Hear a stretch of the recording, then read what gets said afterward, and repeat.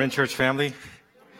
You know, around Thanksgiving, we're always just the things that we're thankful for. I'm thankful when God's people come into God's house ready to worship God. So thank you. Thankful for you, church family. Also thankful my kids are home for Thanksgiving, so my heart is full. So listen, family. I've shared a lot of personal stories in my sermons. But really, I've kept back the embarrassing ones for fear of being judged. But I feel like we're close enough now where maybe I can share one. So here goes. My senior year of high school, I realized I was madly in love with a girl. And her name was Debbie. And at that time, she was one of my closest friends. And so we didn't start dating until the end of our senior year, which for any high schoolers in the audience, that is not a very good strategy. But Debbie had given me a few of her senior year photos, and I took those with me to college. So in my dorm, we had a common room shared by all of my roommates, and I had a desk in the corner of the room. And so I decorated my desk with her pictures. So I taped a picture to the computer. I had two pictures kind of back to back in a frame next to the computer on the desk. I had two pictures taped to the wall. Debbie and I had gone to the mall that summer, and we took one of those like couple photos that were in a big button, and that was on my desk. Debbie had handwritten me a Bible verse, and so that was in a frame on the desk. My roommates affectionately called it the Debbie Shrine. I'm already feeling a little judged by y'all right now, by the way. So one day, the twin brother of one of my roommates came for a visit. His name was Abe, and he was visiting his brother Ray. And so I'm at my computer just writing a paper, and Abe sees me and says, "Hi," and he sees the shrine. And so he says to his brother Ray, "Who's the girl?" And Ray says, "Oh, that's Debbie, his girlfriend." And Abe says, "That's a lot of pictures. He must really love her." And Ray responded, "Oh, no, he worships her." We are continuing our series, This Is Us, a series about the main things that make up the heartbeat and DNA of Lake City. Last week, we discussed what the Bible says about serving. And next week, Pastor Jim is going to wrap up our series by talking about prayer. Today, we're going to talk about worship. Worship is a large topic. We could easily do a whole sermon series on just worship. But for today, in the first half, I'm going to teach on what worship is, according to the Bible. And then Pastor Mark is going to teach on why we worship through song. In the ESV translation, the word worship appears nearly 200 times in Scripture. It first appears in Genesis chapter 22 in the story of Abraham and his son Isaac. And the Bible says, "Then Abraham said to his young men, 'So stay here with the donkey, and I and the boy will go over there and worship and come again to you.'" Now, worship not only appears in the first book of the Bible, Genesis, it also appears in the last book of the Bible, Revelation. The Bible says, "I'm a fellow servant with you and your brothers, the prophets, and with those who keep the words of this book, and worship God." And in between Genesis and Revelation, worship appears in nearly every book of the Bible. Because here's the thing, worship is a central theme of the Bible. Worship is a central theme of the Bible. From God's command in the Ten Commandments, "You shall have no other gods before me," to the Israelites' worship of the golden calf, to the kings of the East coming to worship Jesus at his birth, to Satan tempting Jesus to worship him in exchange for all the riches of the world. Right? Worship is a central theme of Scripture. In the Old Testament, the word worship is the Hebrew word sakah, which means to bow down in reverence or respect. In fact, in many of the Old Testament verses that use the word worship, the physical act of either bowing down or bowing your head is also mentioned. In the New Testament, the word worship is the Greek word proskuneo, which means to prostrate oneself, to pay homage, or to express respect. But it's clear that in both usage of the word, worship is giving to someone or something else our respect, our praise, reverence, or adoration. It's giving to someone or something our respect, praise, reverence, or adoration. More than those things, we often give the object of our worship our time, our attention, and our resources. Now notice the definition says someone or something. It doesn't say God. Because throughout the Bible, we see worship of many things beside the one true God. Right, earlier I mentioned the golden calf. God's people worshiped an inanimate object at one moment. The pagan nations around God's people, they worshiped false gods. It's quite possible to worship things other than the Jehovah God of the Bible. And that brings us to an important reality, that human beings are wired for worship. You and I are wired for worship. Our default nature as humans is to worship someone or something.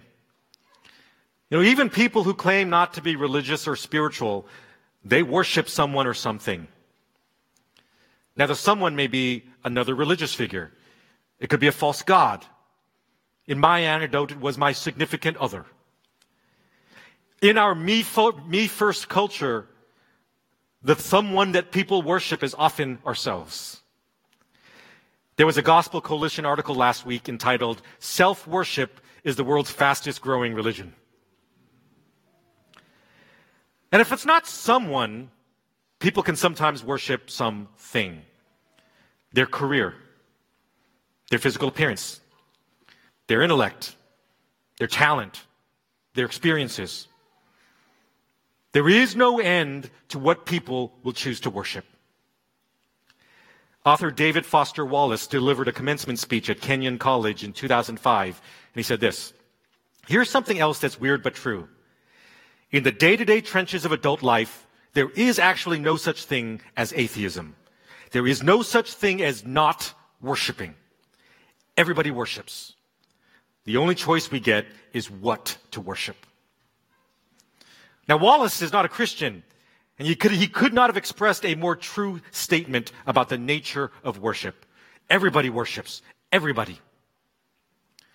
Whether or not they admit it or aware of it, everybody worships someone or something. It's why the first of the 10 Commandments, God says, "You shall have no other gods before me." Because God knows that we're wired for worship. And if we're not commanded to worship Him and Him alone, we will find someone or something else to worship. Our default nature is idolatry. So if every human being worships someone or something, well, what separates the follower of Jesus from all these other worshipers? It's this: followers of Jesus worship the only one worthy of our worship. The only one worthy of our worship.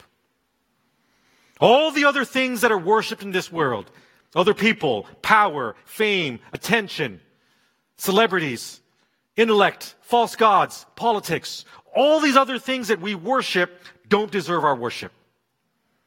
Don't deserve our respect, praise, reverence, or adoration.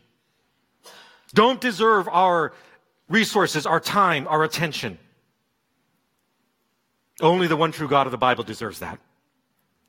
Only the Jehovah God of the Bible deserves our worship. Jesus, only Jesus, deserves our worship. Because He is the only one worthy of our worship. How so?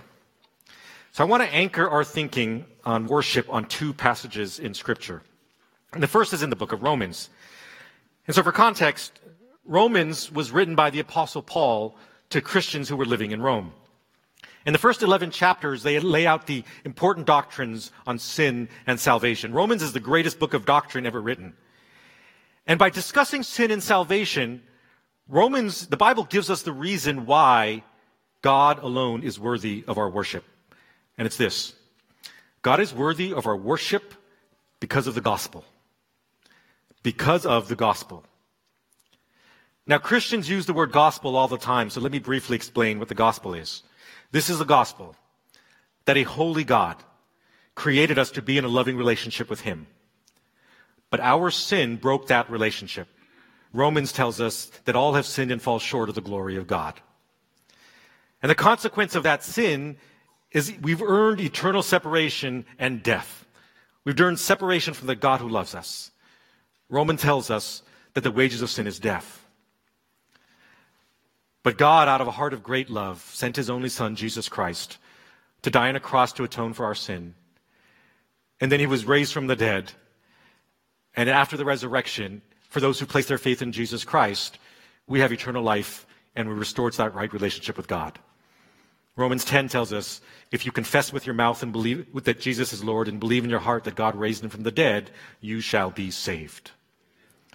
That's the gospel. That mankind sinned, and through the death and resurrection of Jesus Christ, we have reconciliation with God. That's what's laid out in the first 11 chapters of the book of Romans. And that is the basis of Christian worship. We worship God for who he is, a holy, loving God. And we worship him for what he's done, reconciled us through his death and resurrection. Christian author and radio host Nancy DeMoss Wolgemuth defined Christian worship this way. Worship is a believer's response to God's revelation of himself. It's expressing wonder, awe, and gratitude for the worthiness, the greatness, and the goodness of our Lord. It is the appropriate response to God's person, his provision, his power, his promises, and his plan. We worship God for who he is and what he's done. So Paul lays that out in the first 11 chapters. And what's the next verse, beginning of chapter 12, that follows up that, right? The first 11 chapters, what God has done, who he is. Chapters 12 through 16 is how do we respond to that as followers of Jesus. The Bible says this. So I appeal to you, therefore, brothers, by the mercies of God, to present your bodies as a living sacrifice, holy and acceptable to God, which is your spiritual worship. Paul immediately, after laying out the gospel, leads us to worship. Because the gospel leads us to worship. And Paul says what is acceptable and holy to God, what is real worship, is that we offer up our bodies as a living sacrifice. Now that phrase, living sacrifice, would have puzzled readers and listeners of Paul's letter. Because you say to a first century Jewish person the word sacrifice, they immediately think about the Mosaic Law. And the Mosaic Law had a bunch of instructions on how to sacrifice animals to atone for sin and to properly worship a holy God. So they hear the word sacrifice, they think of that. But all the sacrifices in the Bible, they're dead sacrifices. So a living sacrifice really would have caught their attention.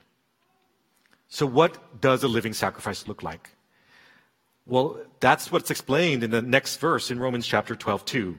So do not be conformed to this world, but be transformed by the renewal of your mind, that by testing you may discern what is the will of God, what is good and acceptable and perfect. Right? Living worship that's holy and acceptable, and then verse 2, what is good and acceptable and perfect. And so here's what worship looks like. It's these two commands in verse 2. The first part is this: do not be conformed to this world. Don't look like the world around you. Don't think like the world around you. Don't value the same things the world around you values. Don't worship the thing the world wants you to worship. Don't do those things. And the second piece is, instead, be transformed by the renewal of your mind. That is, have your entire worldview and mindset be transformed by your faith. We're to view the world through a biblical worldview and a biblical lens rather than the culture's lens. Don't be like the world. Instead, be transformed by your faith. Real Christian worship is expressed in and by the way that we live. In and by the way that we live.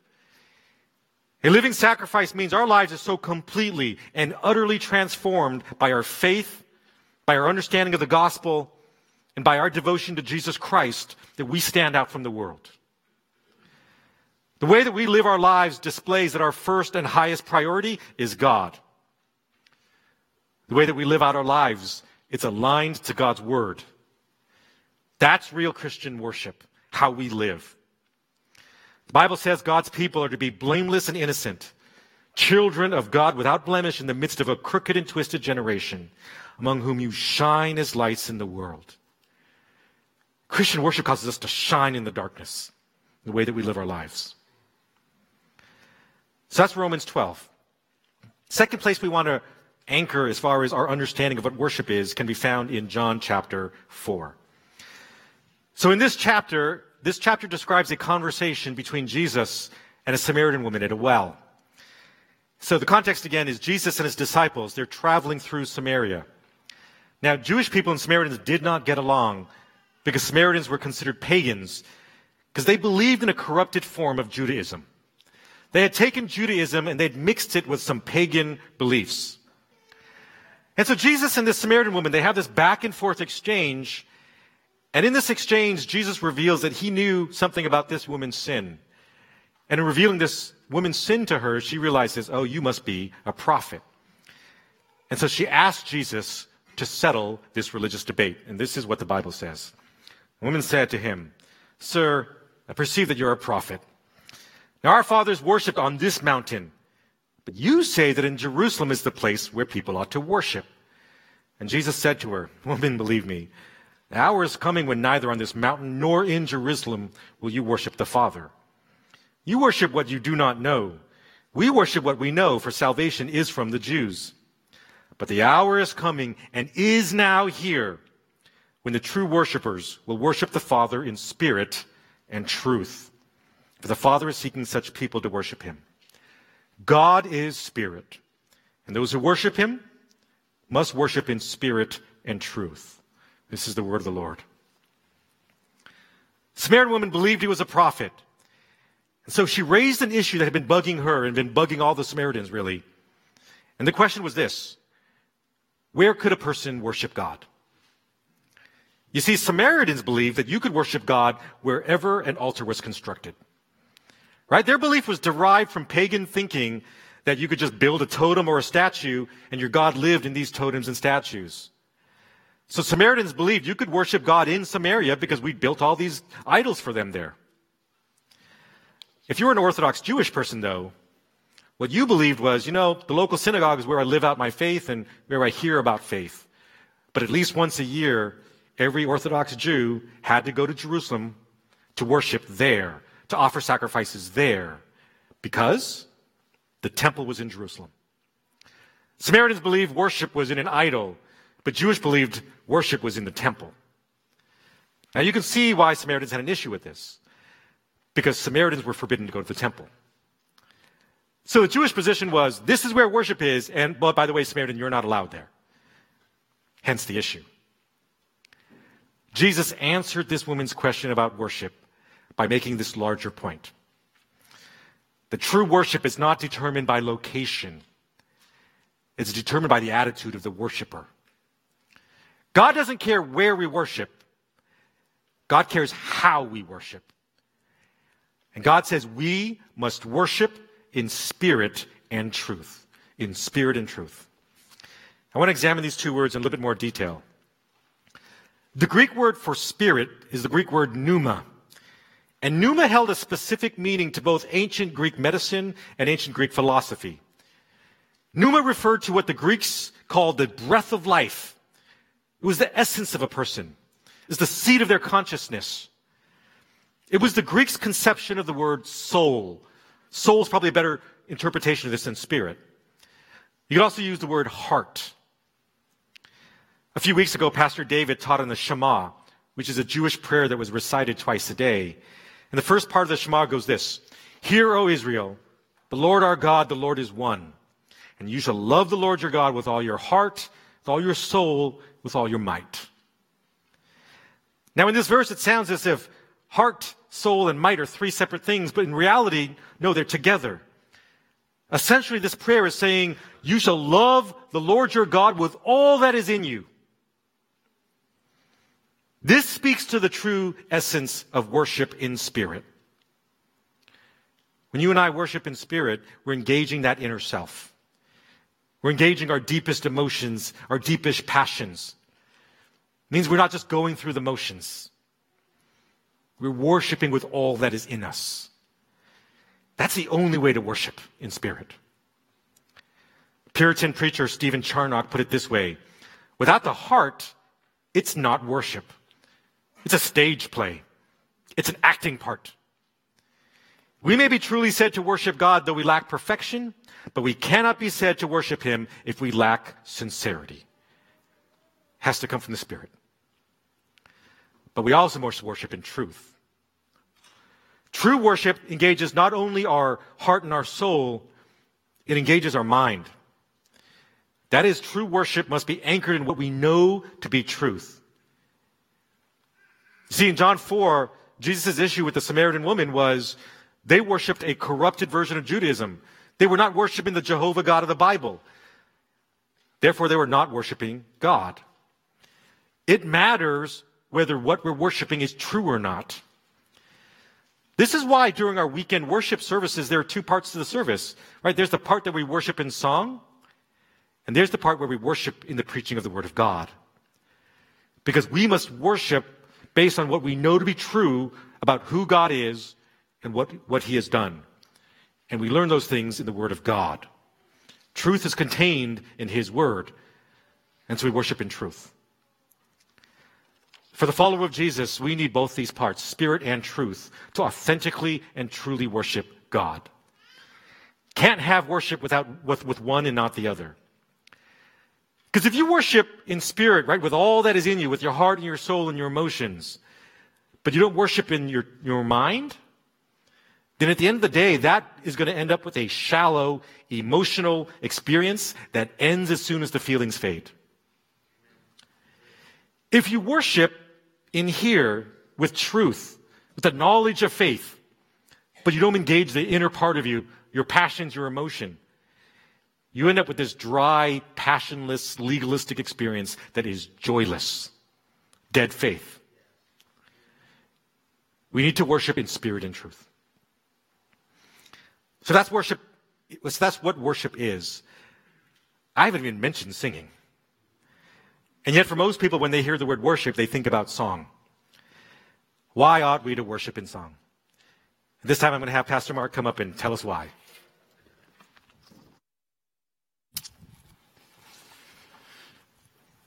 Thank you, Pastor. They think everyone's cleared out since the last time I preached, and so it's safe to have me back. I've been singing for as long as I can remember. My parents say that at the age of 2, I used to sing myself to sleep by singing Amazing Grace. Some of my earliest musical memories involve me standing up on a chair at church to sing special music. And one of my favorite childhood pictures was of my sister and I both holding the end of a jump rope, you know, the handles, and we're singing into it like a duet in a microphone. I've had the privilege of singing with Steve Green and Larnell Harris, and maybe you've heard of Sonia Cord. And somehow my voice even made it onto a VeggieTales recording. That was fun. More importantly, for the last 20 years, I've had the privilege of leading corporate worship in the local church. And I just have to tell you, I'm absolutely thrilled to serve at LC3 and lend my life and my song to an unending hallelujah. The more I think about it, I can't imagine my life without singing. I'm so grateful that God has given us this gift. Not only that we might enjoy it, but that we might in turn give it back to Him in our heart of worship for the Lord. Maybe you share this passion for music. Or maybe you don't. Maybe you just graciously persevere through the first portion of the service until we get to the part you really came to listen to, the spoken word. I'm really throwing you off now, right? As Pastor has already shared, worship is so much more than music or singing. Worship is really our response of love to God for who He is and what He has done, expressed in and by the things that we say and the way that we live. And yet, there's over 400 references to singing in the Bible. Did you know there's 185 songs included in Scripture? In fact, we find over 50 direct commands to sing to God, including Psalm 47:6, which says this: sing praises to God, sing praises. Sing praises to our King, sing praises. 4 times in one verse, we're not only commanded to praise Him, but to do so with singing. The longest book in the Bible is not a book of the law. It's not a book of history. It's not one of the Gospels. It's a book of songs, which is Psalms. Moses, Miriam, Joshua, Deborah, David, Asaph, Solomon, Hezekiah, Ezekiel, Paul, Silas, and even your favorite Jesus, they all sang.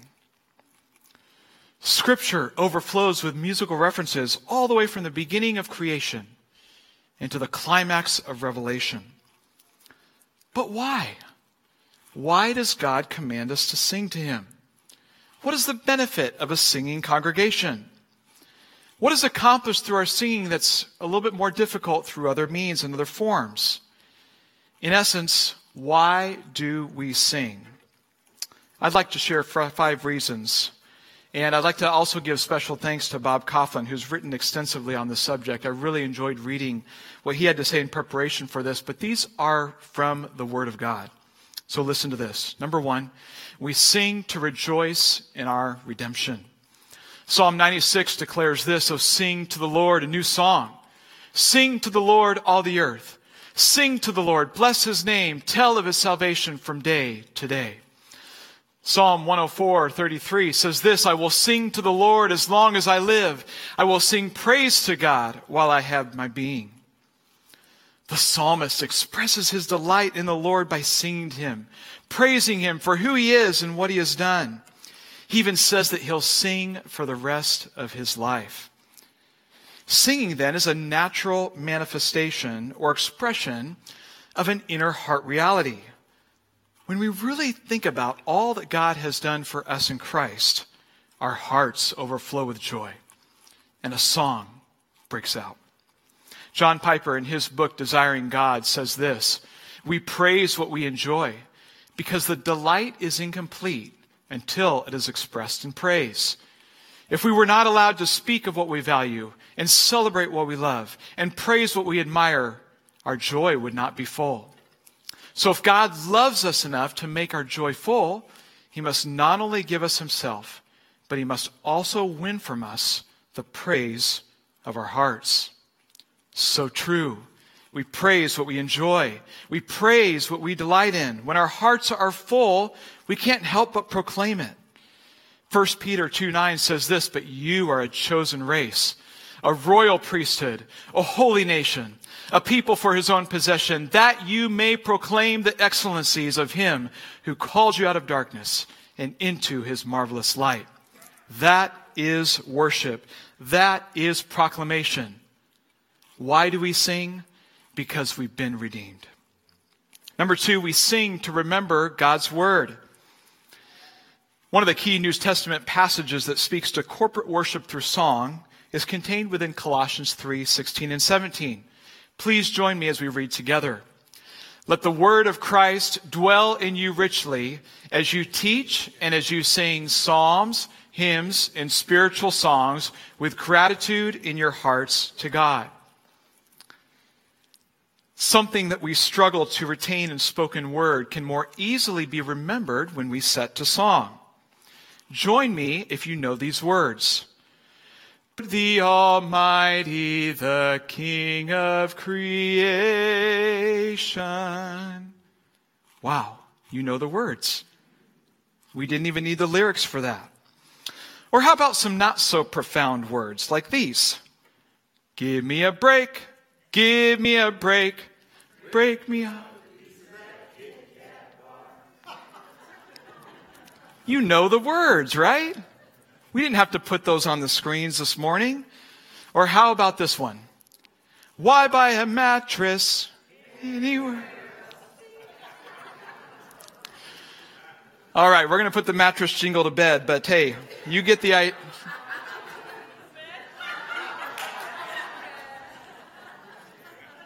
Give it a rest? Oh, come on, give me a break. But that's exactly what singing does. It burns words and songs into our mind, sometimes for years. It's why what we listen to matters. Your brain can store thousands of song lyrics that you can recall in just a split second. What are you filling your minds with? Are you feasting on Christ-exalting lyrics? The songs that you listen to, the songs that you absorb, they make a difference. They matter because what you sing, you put into your heart. In fact, when we're considering a new song at LC3, we'll often have several leaders looking at it to make sure that it's faithful to Scripture, that it celebrates the good news and the gospel, and that it points us to Christ. That's part of what it means to worship Him in truth. We know Martin Luther for many reasons, but did you know that he was a primary catalyst for restoring congregational song? It was Luther who would set his theology to music so his church could remember it. In fact, some of his critics complained because they said he was causing the people that he was preaching to sing themselves into his doctrine. I think he did it on purpose. The songs that we sing, they teach us about who God is. They tell us of what He has done, and they celebrate biblical truth. We see this illustrated in Scripture where at the end of Moses' life, God told Moses that the Israelites would soon begin worshiping other gods, that they would break their covenant that they had made with Him, and when they did, He would send difficulties among them. Look at Deuteronomy 31 with me. Now write down for yourselves this song, teach it to the Israelites, and have them sing it. And when many disasters and difficulties come upon them, the song will testify against them, because it will not be forgotten by their descendants. How did God teach His people to remember His words? He did so by giving them a song. We sing to rejoice in our redemption. We sing to remember God's word. Number 3, we sing to resemble our triune God. Look at the verse from Zephaniah 3:17. The Lord your God is in your midst, a mighty one who will save. He will rejoice over you with gladness. He will quiet you with His love. He will exult over you with loud singing. Most of us have sung over our kids, haven't we?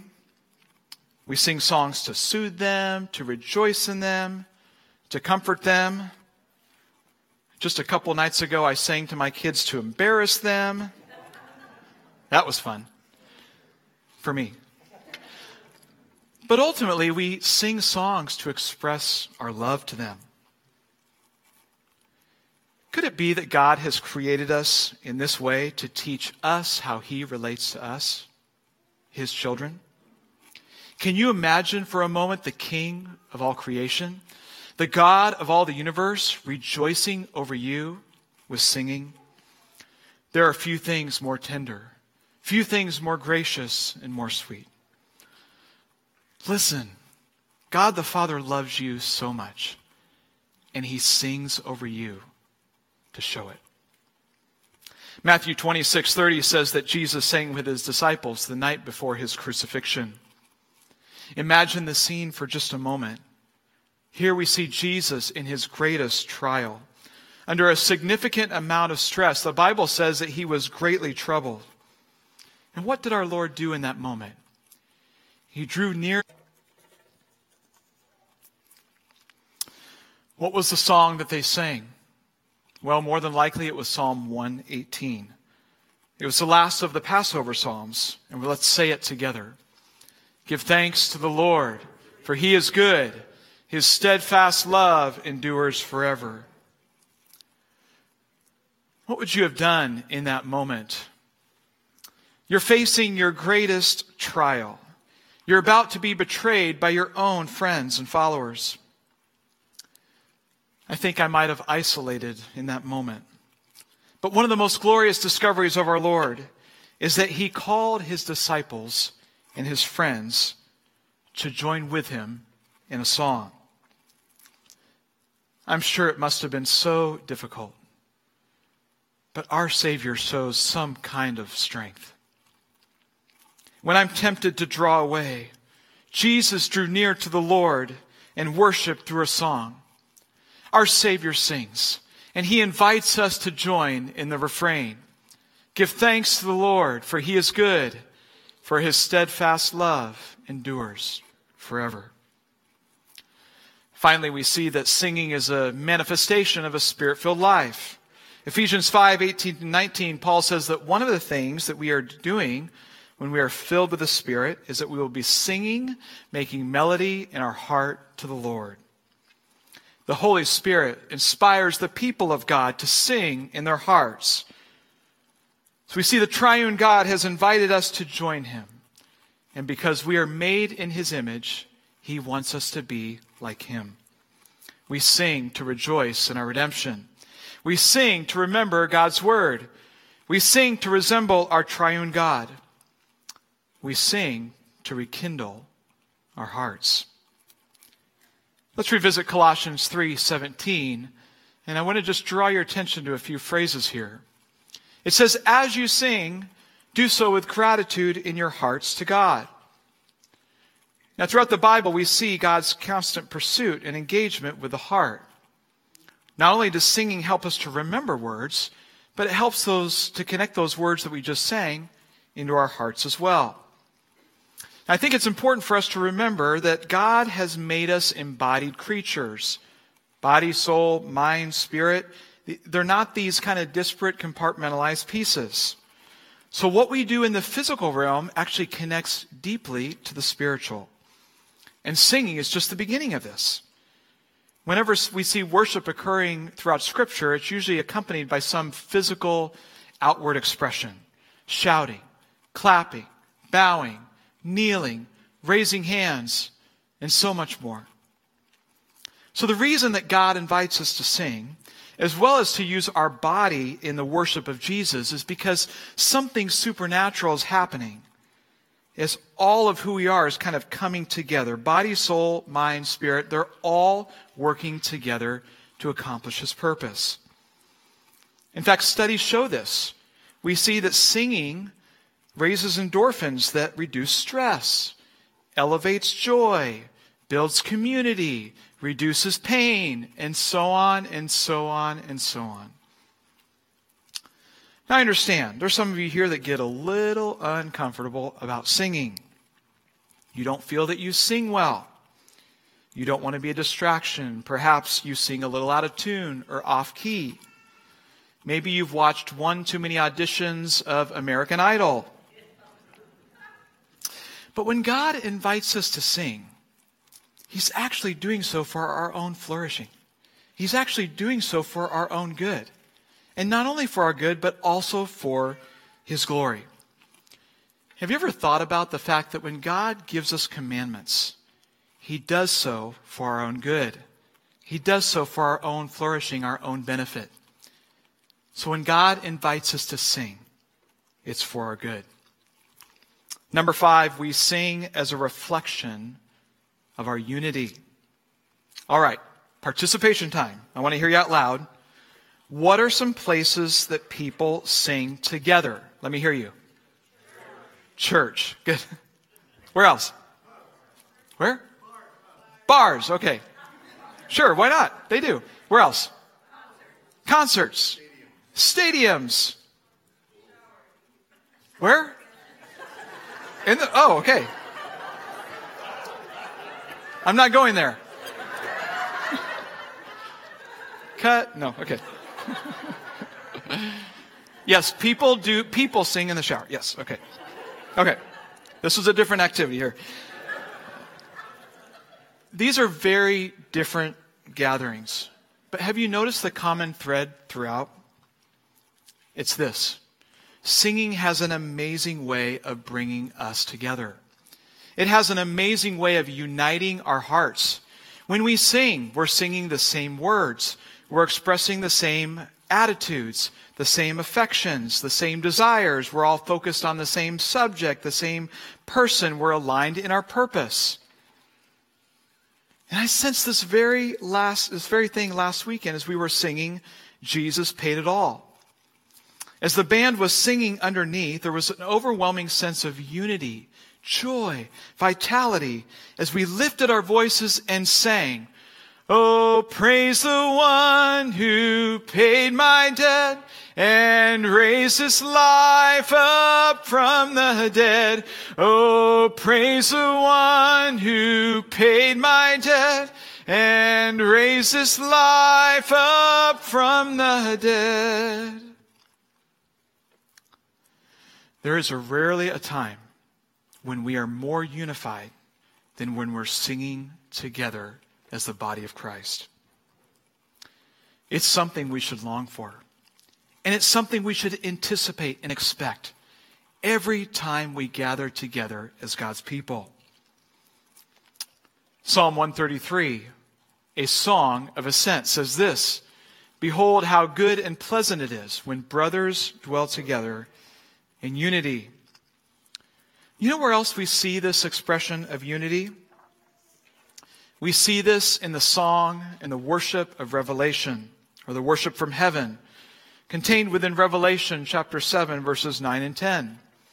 "After this I looked, and behold, a great multitude that no one could number, from every nation, from all tribes and peoples and languages, standing before the throne and before the Lamb, clothed in white robes, with palm branches in their hands, and crying out with a loud voice, 'Salvation belongs to our God, who sits on the throne, and to the Lamb.' John saw crowds from every tribe, every nation, every people, different cultures, different colors, different languages, all in one place, all for one purpose, all for one King. They were there to sing to the Lamb of God, and they were only there because He rescued them from their sin." Our worship should look like the worship from heaven. What song is your life singing today? If you know Jesus, then you've been given a song of redemption to sing. Let's sing it loud. Let's sing it fervently. Let's sing it together. Let's sing it continually. And may we always sing it for His glory. I'm going to invite Pastor Tom to come back up. Some next steps.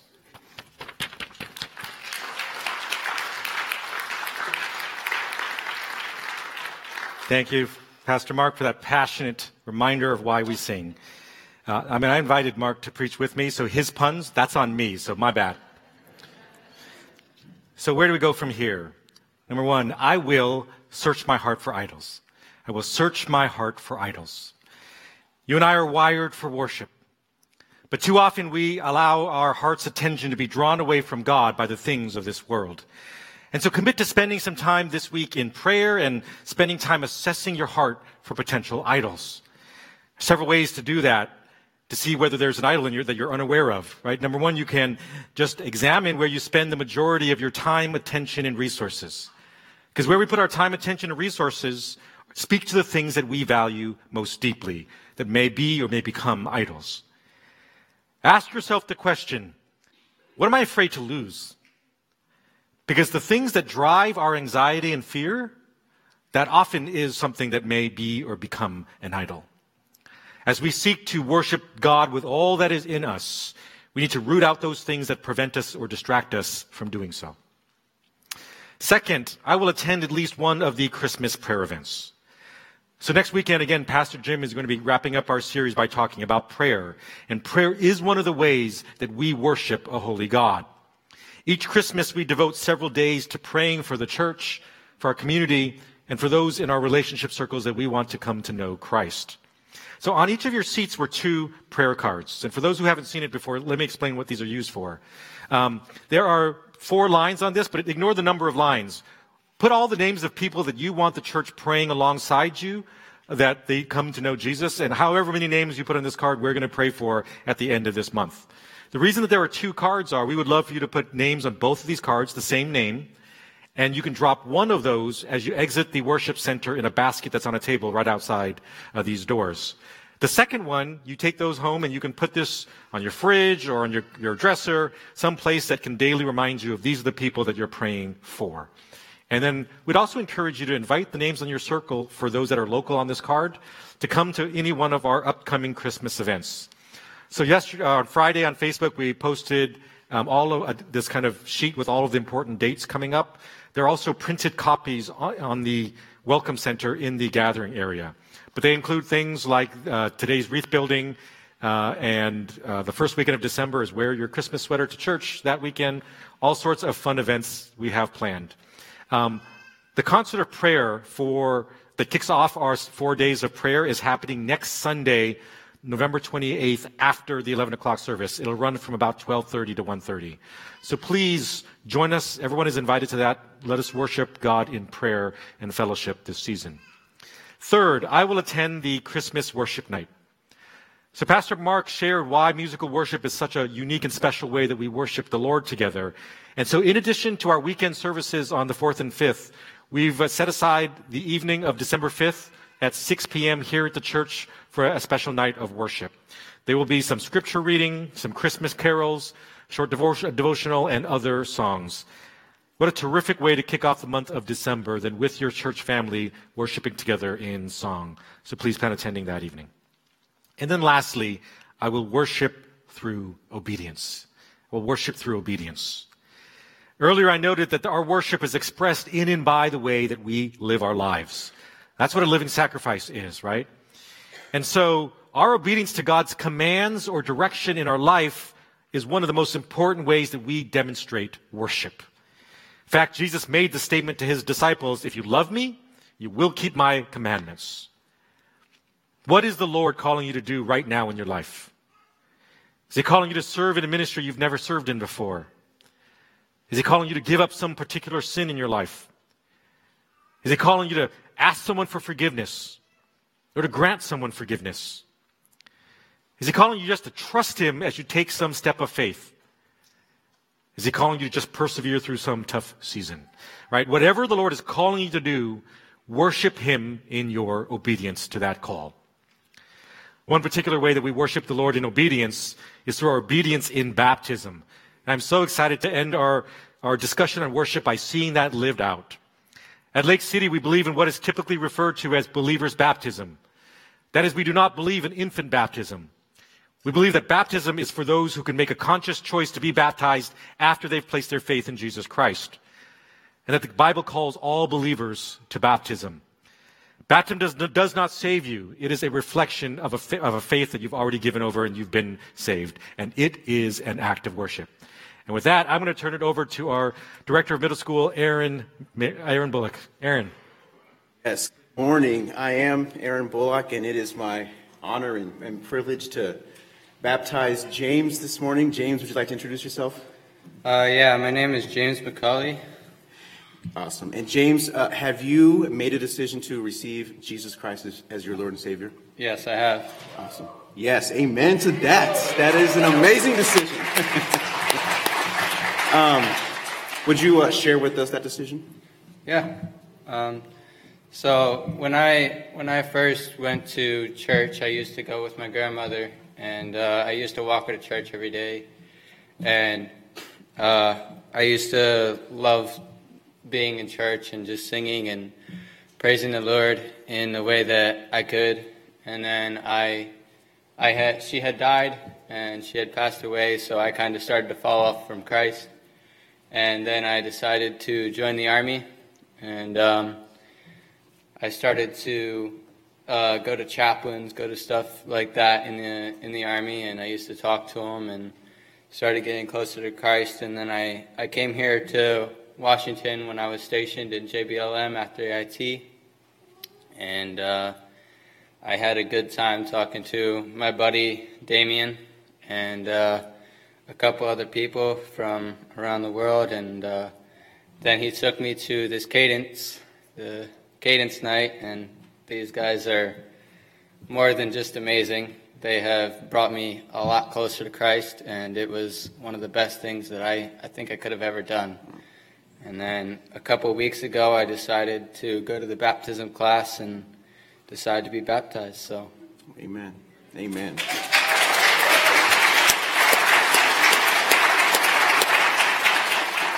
So, James, do you understand that baptism itself is not the thing that saves you, but it's a reflection of what Jesus did on the cross for you? Yes, I do. Awesome. Amen. Do you have a Bible scripture to share with us? Yes, I would like to share Psalms 119, 6-8 today. So it says, then I would not be put to shame when I consider all your commands. I would praise you with an upright heart as I learn your righteous laws. I will obey your decrees. Do not utterly forsake me. Amen. Well, James, it is time. It is my honor and privilege to baptize you in the name of the Father, and of the Son, and of the Holy Spirit. bearing in the likeness of his death and raised to new life. Amen.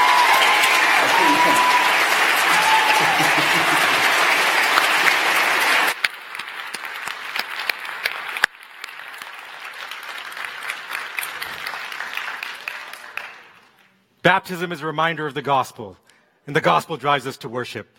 Baptism is worship. The Christmas carol, "O Come All Ye Faithful," was first published in 1751. And the song's opening line is a call to God's people. "O come all ye faithful." It's a call to come and behold Jesus, because when we behold him, it leads us to adoration. It leads us to worship. Because worship is born out of an understanding of the worth of Jesus Christ.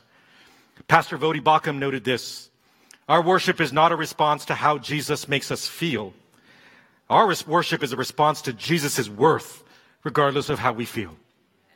And Jesus has immeasurable worth. And therefore, Jesus is worthy of immeasurable worship. Let us now and always, give to him the worship that he deserves and is worthy of. Let's pray. Father, we thank you. We thank you for what you were doing the life of James and Allison and Taylor, the others who were baptized this weekend. We thank you for what you were doing in your people. But most of all, we thank you for who you are. That you are a person of immeasurable worth. Thank you that you love us so much that you've reconciled us to yourself through your death and resurrection.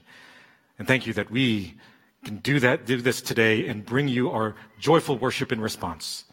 May that be our heart's cry today, in Jesus' name. Amen.